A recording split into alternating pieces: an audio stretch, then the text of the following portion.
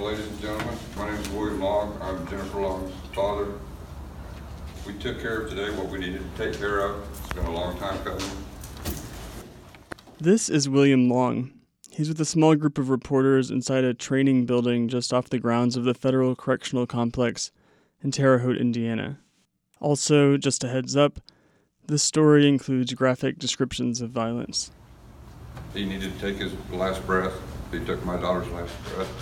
He is Wesley Purkey. Moments ago, the federal government finally killed him with a massive overdose of a drug called pentobarbital. But it was a fight. Federal courts stayed the execution due to concerns that Purkey, an Alzheimer's patient, was mentally incompetent. He was the first of at least 2 people the Trump administration killed, despite evidence they suffered from severe mental illness. There's some resolve. There is no closure. Never will be, because I won't get my daughter back. My colleague Adam Pensker was covering the execution restart that week. Purkey was the second to go. Adam watched all 3. How, over these past years, have you coped with him still being on death row and nothing happening, and then all these delays going on, and how have you dealt with that? And there's way too many delays, too many putting in for appeals. I've been waiting 17 years for something that, even though there was a moratorium on death row, there's monsters out there that need to be gotten rid of. They need to be put down like the dogs they are. That day, Long joined a tiny club, the handful of people who have witnessed a federal execution. Purkey was only the second person to be executed since 2003. The Prison Bureau handles transportation, lodging, even meals for the friends and loved ones of crime victims who choose to witness an execution. And it arranges meetings such as this one with media. It offers no such services to the families of those being executed. They're not even allowed inside this building. Anyway, during that post-execution meeting with reporters, Long also noted how Purkey's death appeared peaceful, at least uneventful. I don't need to go into it. He went to sleep. He didn't feel anything. He went to sleep. He didn't feel anything. Witnesses often use these words. That's what they say it looks like, on the outside. But inside, at least this time, the forced overdose of a drug called pentobarbital wreaked havoc on Purkey's organs. Blood rushed into his lungs, collapsing them and potentially causing excruciating pain, something akin to waterboarding if he was conscious.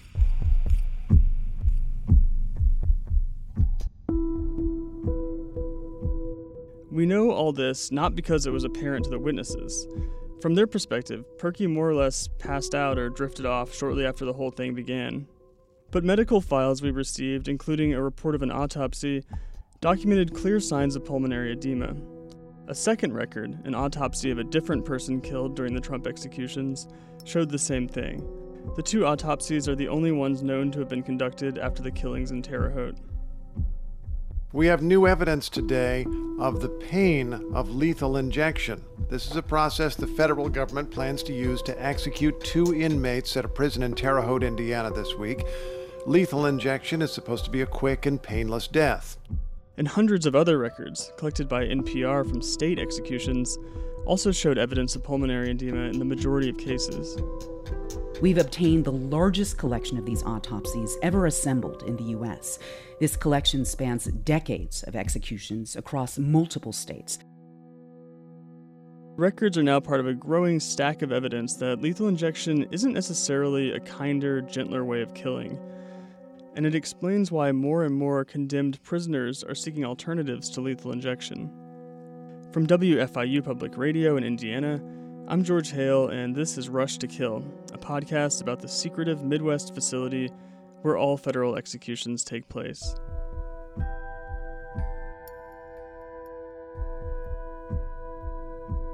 A majority of Americans support capital punishment. According to polls, death penalty supporters also prefer lethal injection over methods like hanging or gas. Lethal injection is thought to be painless and thought to be quick, seemingly the most humane choice. But what if we've got it all wrong? I had no ambition to have anything to say about the death penalty and capital punishment. Joel Zivit thinks we've got it all wrong. He's an anesthesiologist and ICU doctor at Emory University Hospital in Atlanta. He's also an associate professor of anesthesiology and surgery. Around 10 years ago, this weird thing happened with a medication that he was prescribing pretty often. Sodium thiopental was used by every anesthesiologist everywhere in the world. Until one day, all of a sudden, it just vanished. And the drug disappeared from the world market. It was not available anywhere, that was very puzzling to me because I thought, where did it go? How could it have gone? Did we forget how to make it? So he started investigating and learned that there was only one manufacturer, an American company called Hospira. It's now owned by Pfizer. And Hospira was approached and said, can you guarantee that your sodium thiopental that you're making will not be used in capital punishment? The drug had been manufactured in North Carolina, but the company was moving production to Italy. Eventually, Zivit found the answer, and it was all about the death penalty. And they said, no, we can't guarantee that. And they stopped making it. The move to an EU country came with restrictions. The European Union banned the death penalty in 2008 and called for its abolition worldwide. The EU also requires member states to monitor the export of drugs to ensure they aren't being used for executions abroad. Zivit typed up an op-ed about the ordeal, registering my distress by this. And after that, I guess my phone started ringing. The callers were Capitol defense attorneys, asking Zivit to look into the drugs or combinations of drugs being used by some U.S. states to kill their clients, typically in the pursuit of challenging execution plans on Eighth Amendment grounds, the U.S. Constitution's prohibition against cruel and unusual punishment. There's no single version of lethal injection. Many states use similar methods. They spell them out in detailed guides they refer to as protocols. But if you use words like these around Zivit, it can sometimes derail the conversation. Let's be clear that the whole thing about lethal injection is it is designed, and this is not by accident, but on purpose, to mimic a medical procedure, a medical act. And so even the kinds of language that's used here, like protocol or procedure, those are terms that has a meaning to me as a practicing physician, but these don't have the same sort of meaning. Whatever you want to call it, a how-to guide for an execution spells out details including the type or types of drugs and the order they're administered. Until recently, most states use a 3-drug combination. They start with an anesthetic, which was Zivit's missing drug, before moving on to a paralytic. Then potassium chloride, which stops the heart and causes death. But starting around 2009, some of these drugs were becoming unavailable. And these are drugs, but in the state's hand, the same kind of chemical is being used now as a poison. The state is not injecting drugs, the state is injecting chemicals that are now being tried to be reimagined as poison. Which is why today, states with the death penalty are often shaking up their plans. And it's not that the death penalty with lethal injection is evolving because of some sort of thoughtful evolution of how it is that the death is actually occurring and whether it's constitutional. It's simply what they're able to get their hands on. And that rush led authorities back to an older drug called pentobarbital. So pentobarbital is a class of drugs referred to as barbiturates. A barbiturate is an old drug, and it used to be used for a while it was used in a pill form, and it could be used as a sleeping pill. It's had a bit of a resurgence starting in 2020. Hospitals used it to induce sedation for COVID-19 patients on ventilators. It works on many systems in the body, not just the brain, but it also works on the heart. And so it can have a direct effect on kind of the strength of the heart contraction. And it's known to, in overdose, to cause death. And I presume that the reason why it was selected was because it's one drug, one chemical that when given in a large enough quantity can kill a person. This is how it became used in that way. Today, more than a dozen states and the federal government use pentobarbital alone in executions. It's easier to find one drug instead of 3, and like with the COVID-19 patients, pentobarbital appears to calm the person taking it. Then it was as if that they were falling off to sleep, and in that sleep state, they then just peacefully died, or something akin to that. And that was, I think, the belief for a long time. All that to say, Zivit had a busy few years looking into the evidence for and against pentobarbital. A couple years ago, defense attorneys from Georgia asked him to review a handful of autopsies of people executed by lethal injection. It was while doing that research he made a sort of game-changing discovery. This finding that I discovered was really serendipitous. I was not looking for what I found. It wasn't even the parts of the autopsies the attorneys wanted him to check. What I was actually looking for when I reviewed autopsies was the blood level of pentobarbital that could be detected and whether that had something to do with how people died. But what instead I found was that most people who had pentobarbital developed something called pulmonary edema. Pulmonary edema is a condition in which fluid accumulates rapidly in the lungs, a potentially excruciating sensation often compared to waterboarding. That occurs after the pentobarbital is injected. And so the lungs are filling with fluid. And so instead of falling off to sleep and dying, people are actually drowning, in a sense, in their own bloody secretions. And they're being asphyxiated. They're choking to death on their own saliva and blood. And that's how they die.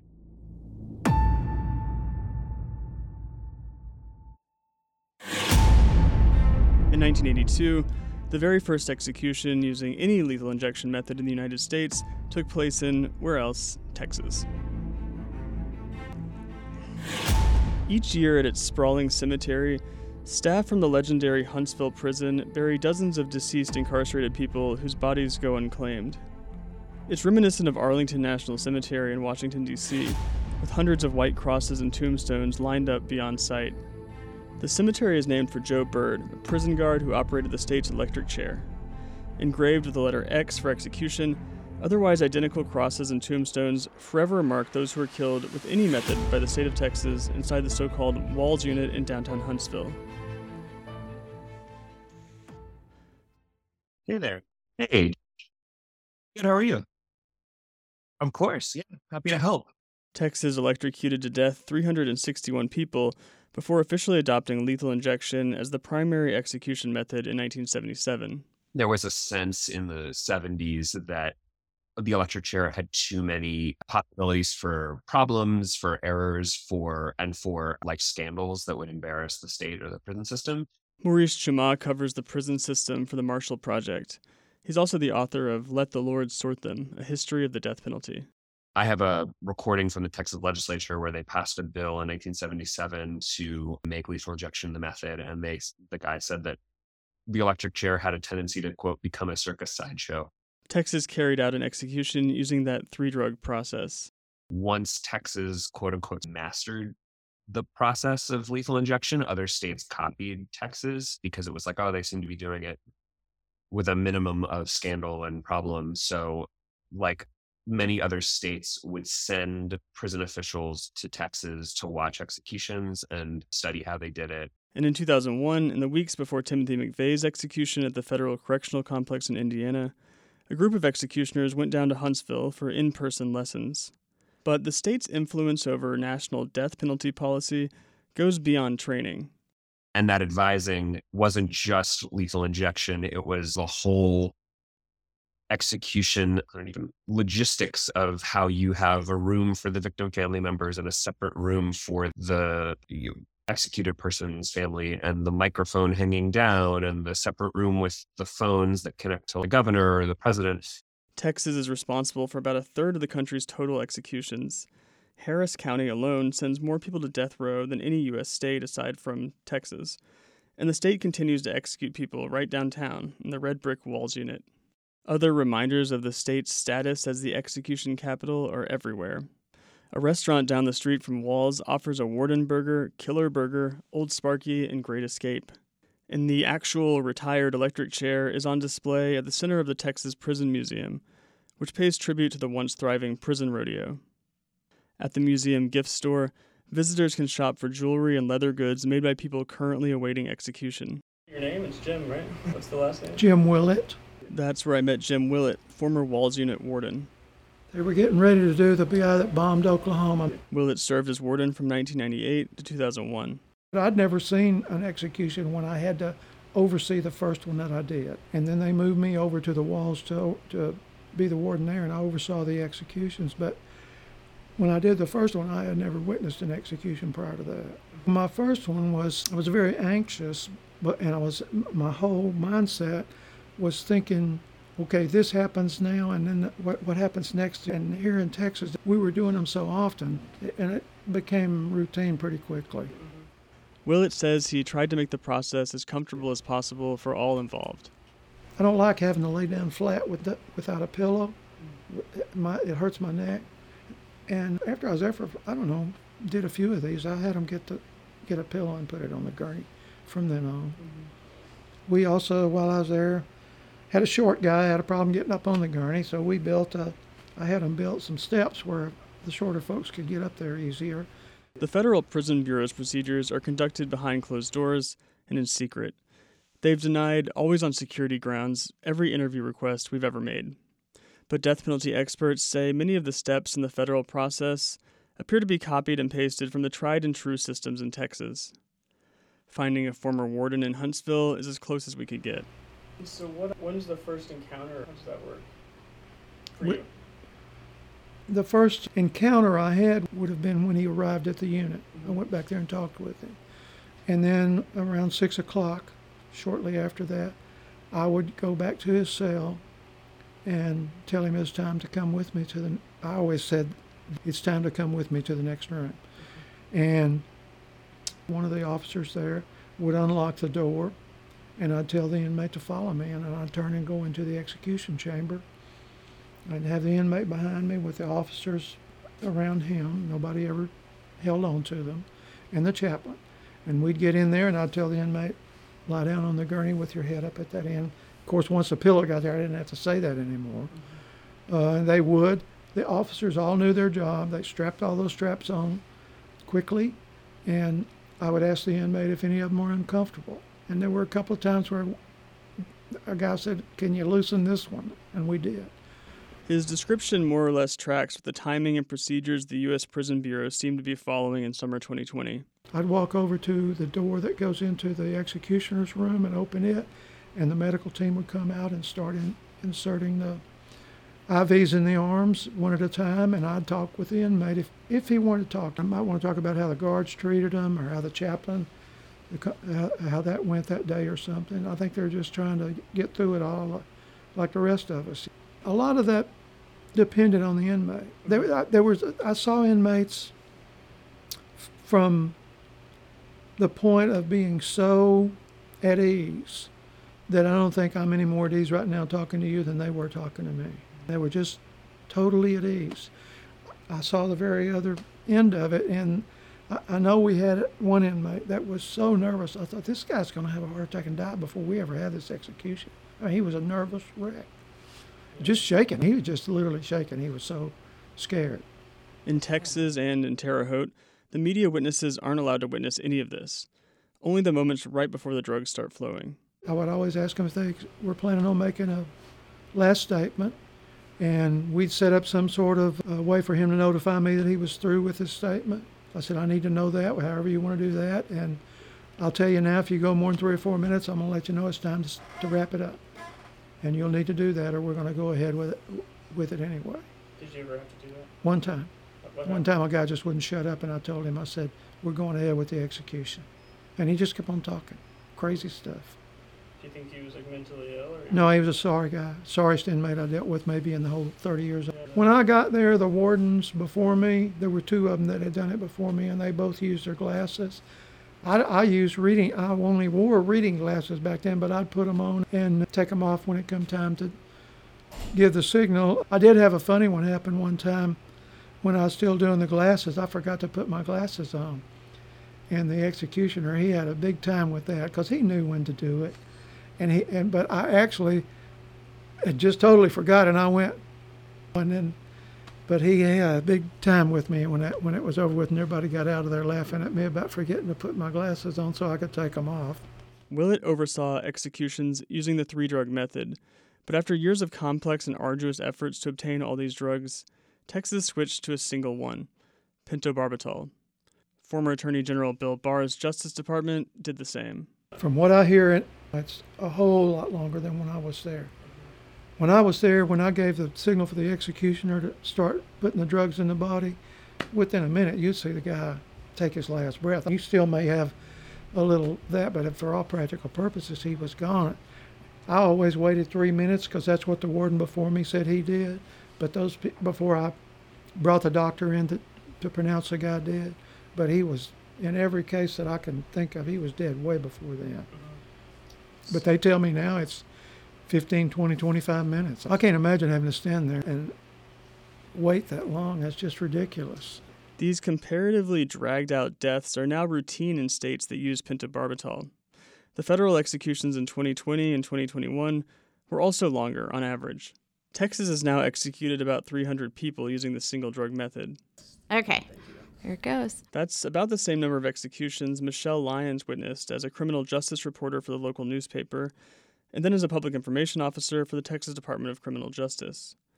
The jobs had some overlap. Literally, I stopped being a reporter on a Friday and the next Monday reported for my job as PIO. They had decided they needed to take a different direction. The office had always been men, and they were always basically middle-aged white men. And so they decided that they needed a female, preferably someone younger and preferably someone who spoke Spanish. As a public information officer for the state Justice Department, one of Lyons' roles was to assist journalists covering executions.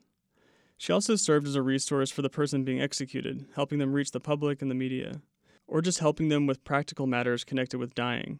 So it would be things like where their property is going to go, who the witnesses are that are coming to witness on their behalf. My role would be to see what their demeanor was and see, were they nervous? Were they pacing? Were they talkative? Did they have questions? And I would also let them know which reporters were coming. The warden at that time would let them know, tonight I'm going to come and you'll be given an opportunity to make a last statement. And he always made a joke about you're not going to be able to filibuster, but you'll be given a minute or two to speak. And that would be it. When it approached 6 p.m., the time that all Texas executions are carried out, Lyons would accompany the journalists into the execution chamber. It used to go really fast. So that method went very fast, and faster than everything I've read about the one drug method. So the drugs were administered in a pretty rapid succession and were really administered within less than, a minute and a half, 2 minutes. But we would stand there and wait a certain amount of time just by protocol. And generally that was about 5 minutes, which would always seem like the longest 5 minutes of everyone's lives. You just stood there when you would watch. And this inmate, usually, especially if they were more fair-skinned, would change colors. It was sometimes very disturbing, but you would sit. Lyons says she could deal with witnessing executions, even 300 executions, but catching a glimpse of the lead-up gave her the creeps. And so I watched the warden go through the door that I had always watched the officials go through. The warden walked through the door and go and get the inmate, which I didn't see that part. I could only hear it, but I heard him go down the hall of the holding cell and ask the inmate to come with him. And I always knew that of all those executions, they never fight. So they walk unrestrained, which I'd, again, always heard. So of all those executions I'd witnessed, there were maybe, I know for sure 2, and I think there was a third one that they fought. And the reason I know that is because A, the officers told me afterwards, but B, you could tell when you went in to witness the execution because there were always 5 straps on the inmate. There were 1 on each arm, 1 on each leg. There were straps like on their torso that strapped them to the gurney. If the person fought, they also always had an ace bandage type of a gauze, like a bandage that was around their head. And that was to keep their head secured to the gurney because if they were fighting, usually they were thrashing their head against the gurney. And so to keep them from injuring their head, they would also ace bandage their head to the gurney. So that's how the minute you would walk in, if you saw that on their head, you knew they had fought. So again, they were never restrained. And when I was watching from that room, watching those men walk into the room with no restraints on, and then there was a little step stool, and I'd always seen the step stool sitting below the gurney when I would witness the executions, but I'd never seen it like actually pushed out. I watched the guy walk into the room and step up on the 2 little steps and then sit on the gurney like it's like you're at the doctor's office, and then just lay back and throw his arms out and get ready for the IV lines to be established. I found it so completely contrary to what human nature would be. Most people have that fight or flight instinct When I think about myself, and if you knew that you were about to die or somebody was about to take your life, you would think that you would be kicking and screaming and dragging your feet and biting and doing everything you can. But these people have become so resigned to the fact that they're about to die that there's none of that going on. And it just completely messed with my head. I found it so strange and just messed up that I couldn't get it out of my head. So I hated it. So I did it those 2 times and never did it again.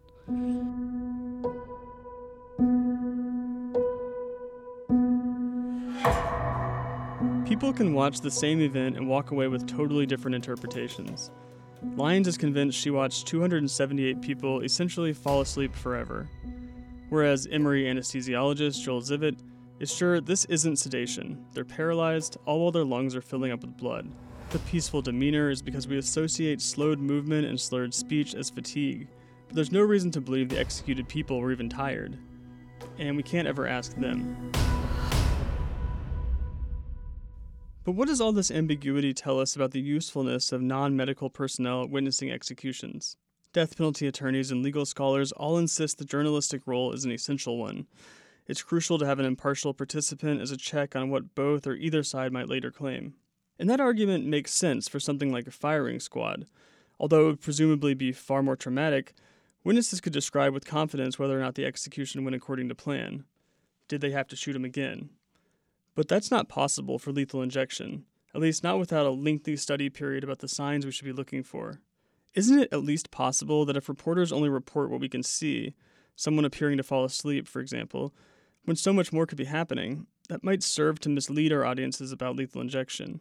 Is this why lethal injection remains so popular, even though its botch rate is higher than any other execution procedure in the U.S.? The Trump executions compounded the media witness problem, because due to the rarity of federal executions, no one in the regular pool of reporters had done this before, as opposed to reporters in Huntsville and people like Michelle Lyons. I want to know what you guys are working on Sunday. Austin Serrett is a professor of jurisprudence and political science at Amherst College in Massachusetts. All right, I won't report you to the union. How can I help you? Serrett's research focuses on execution methods in lethal injection.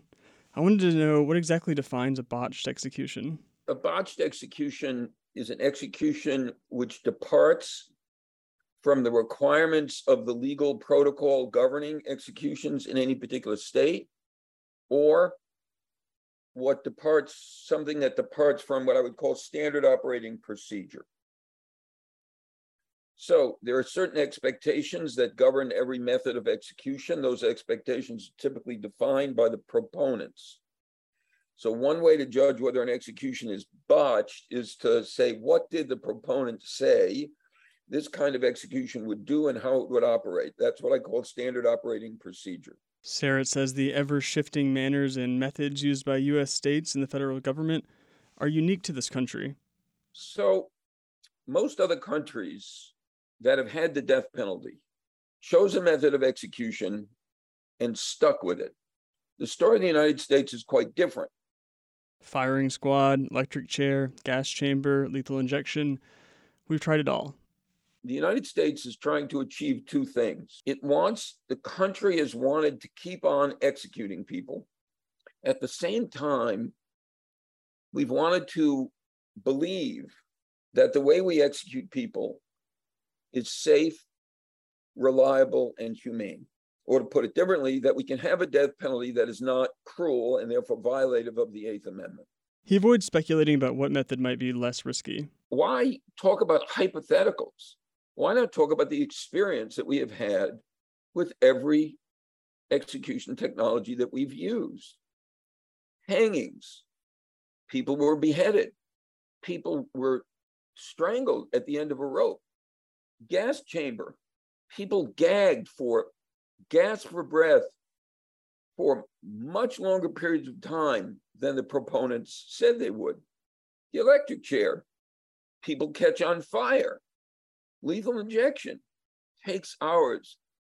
Let's talk about those things, not about some imagined possibility that we'd find something that would be guaranteed to work. If it seems like you've been hearing more and more about executions going wrong, it's because they are. More than 7% of every lethal injection between 19 1977 when it was first adopted, and 2010 were botched. And the error rate since 2010 is higher than it was before, as states have experimented with new drugs and new drug combinations. Lethal injection used to mean the same thing. Between 1977 and 2010, every lethal injection in the United States was carried out using the same drugs. Since 2010, the lethal injection protocol, the meaning of lethal injection, has decomposed. Now, if I say lethal injection, it might mean a one-drug overdose of pentobarbital in one state. It might mean a two-drug combination in another state. It might mean a three-drug combination in a third state. Those are the facts of lethal injection. That's the real world of lethal injection. The other real thing about lethal injection is that despite the extraordinary lengths executioners sometimes go to make the whole deal look like a medical procedure, there's not really anything science-y going on. I assume in your jobs, you're well trained. You know the protocols of questioning and editing, but the people who carry out lethal injections are not well trained. There's often little training, and they're tasked with a very complicated job. And, of course, no mainstream medical association or board condones any licensed professional's participation in an execution. But what about journalists? Can we justify participating in this type of execution when it's never really clear what's actually happening? I'm curious about the ethics, of witnessing an execution and participating in this process. If you have any thoughts on that, I'm not a doctor. Even if I was, I'm not sure I would know what was going on exactly. And so then going to the public and saying, well, this is what appeared to happen, it sort of raises all kinds of sort of ethical questions for me about if you're possibly, what are you really adding? What are you helping? Or what are you telling the public about this process if you don't even know yourself what you just saw, So I charge $250 an hour for my therapy services. So I'm going to respond, but then I'm going to send you a bill. It's a really, I think it's a very complicated, hard question. So as long as there have been executions in the United States, there have been witnesses. And witnesses are allowed in every state that has executions and by the feds. To be a witness to an execution is like being a minimum security prisoner. So it's a highly regulated process. On the one hand, glad is not the right word. I'm on the one hand believe that if we're going to have executions, they should be witnessed.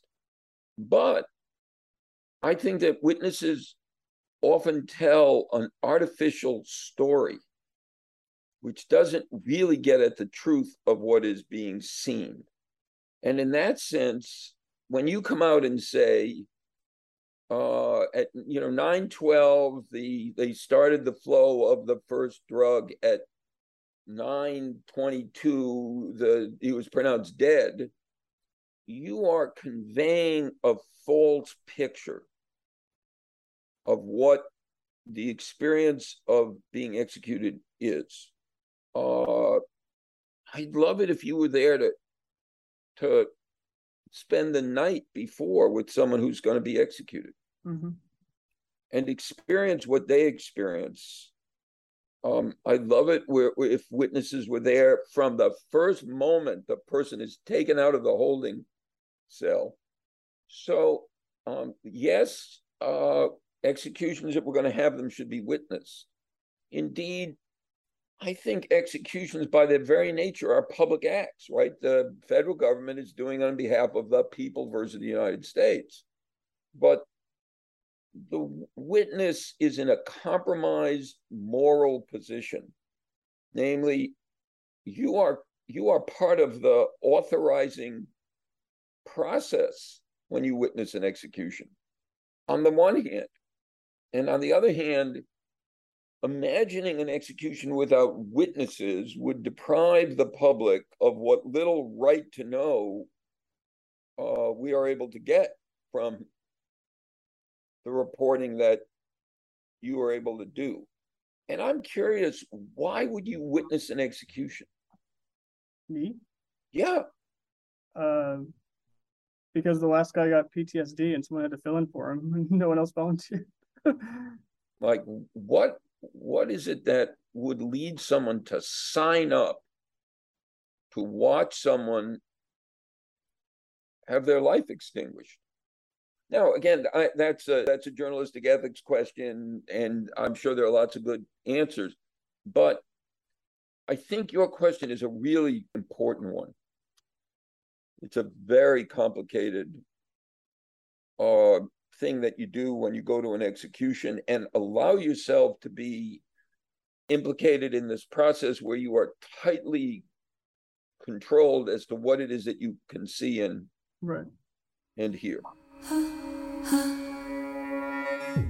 The Federal Prison Bureau allowed me to take Adam's place for the planned executions of 2 men in mid-September.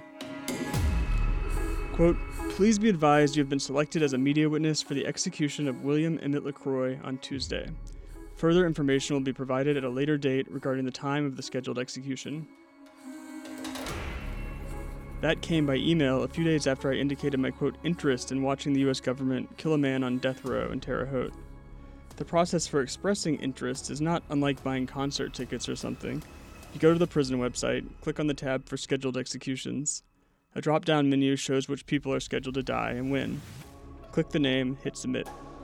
Guys go through the stethoscope, they pull the strap up like that much, then there's one strap here. And they're still wearing their prison uniform because they all wear tan uniforms. No one ever resists, though? If they did, you would never know. Because they're strapped down. You don't, when that it happens, like that's why when you walk in that chamber, be ready, because when you wouldn't know, it's only 2 people, 3 people from the spiritual advisor in there, and 4 the inmate. You don't know. You have no idea, because they don't show you what they do beforehand. IV's already placed. In Terre Haute, Adam is trying to prepare me for LaCroix's execution. And then the guard lets you in, they escort you into right in there. So I'm guessing like they bring in the inmate to the back. Are the seats assigned in there too, or is it just... It's very small. It's not socially distanced. It's a small room. It smells and they give you a pen paper. Each seat has a pen paper. How much paper is there? A whole notebook. There is? Okay. So I'm going to take a shitload of notes. I do not trust my short-term memory, especially not in a situation like this. The first...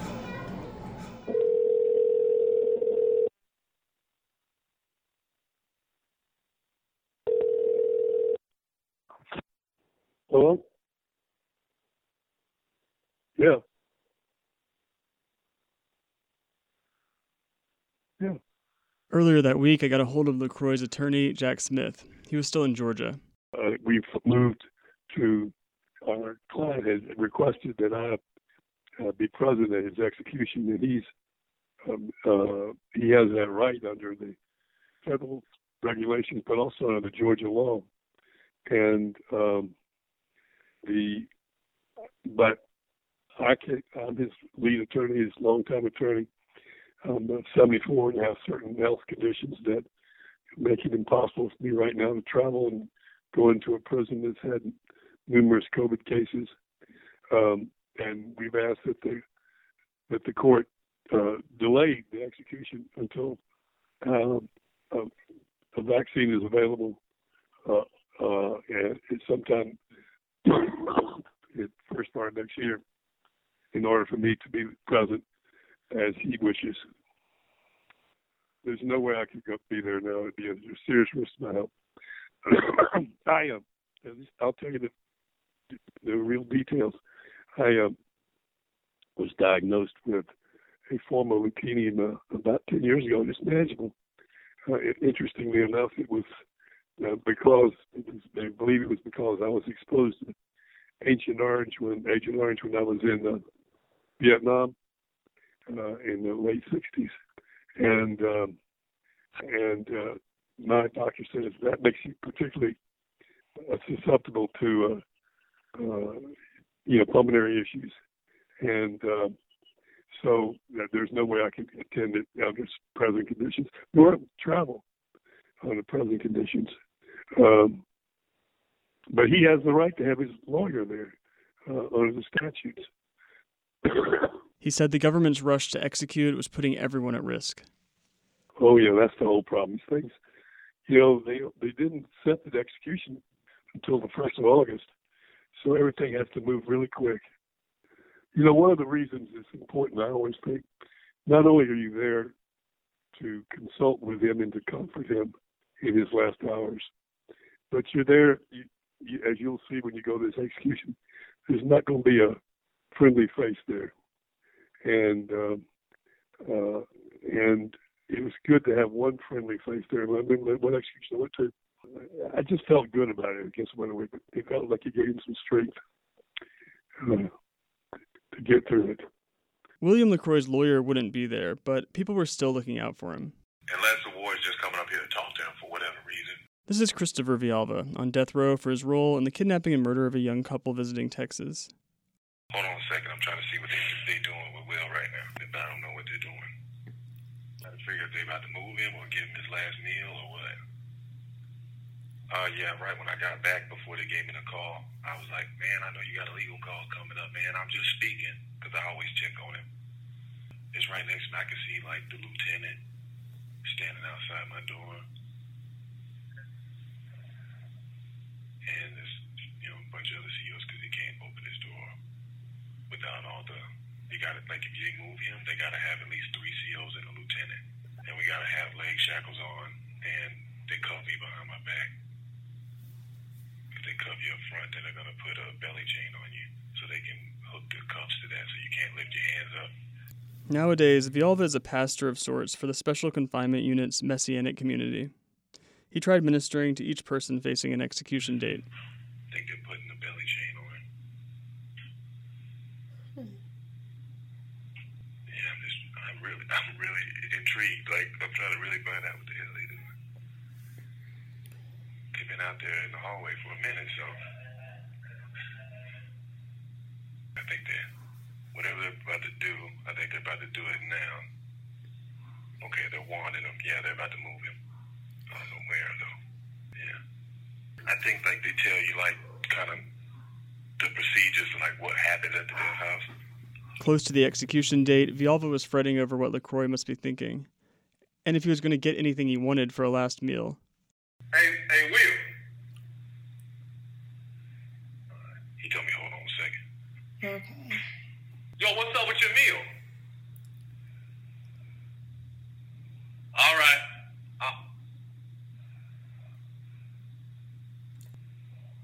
Ain't that some bullshit?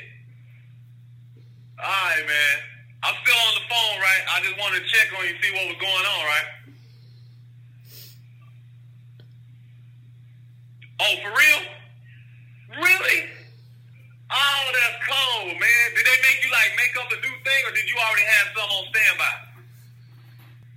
That is some cold bullshit, man. They playing games, Will. I'll holler at you, man. Okay, so he said exactly what I thought. They took him out there, and the ward gave him a briefing about tomorrow and, like, the procedures and shit like that. But yesterday, early this morning, they came to him about his last meal shit, right? He wanted Kentucky Fried Chicken. They said it's a security problem because of the bones in the chicken. So they said, well, you're going to have to do something else. So he opted and changed his meal to some Pizza Hut shit. No bones in the chicken. It's a cold leg, man. I can't believe that shit. That's some bullshit, man. That's what they're doing here. See how I told you this shit is real clinical, man. It's like it ain't really no thing to them. The Prison Bureau wouldn't let us interview people on death row. Information about what was going on inside the prison came from people like Villalba via their family members or attorneys they're allowed to contact. My name is Beth Patios. I'm the Public Information Officer for the Federal Bureau of Prisons. I'd like to welcome you to the Federal Correctional Complex here in Terre Haute, Indiana. On the day of the scheduled execution, I walked into a room with 5 others selected to serve as media witnesses for LaCroix's execution. To carry out the death sentence of inmate William Emmett LaCroix, Jr. at the United States Penitentiary in Terre Haute, Indiana.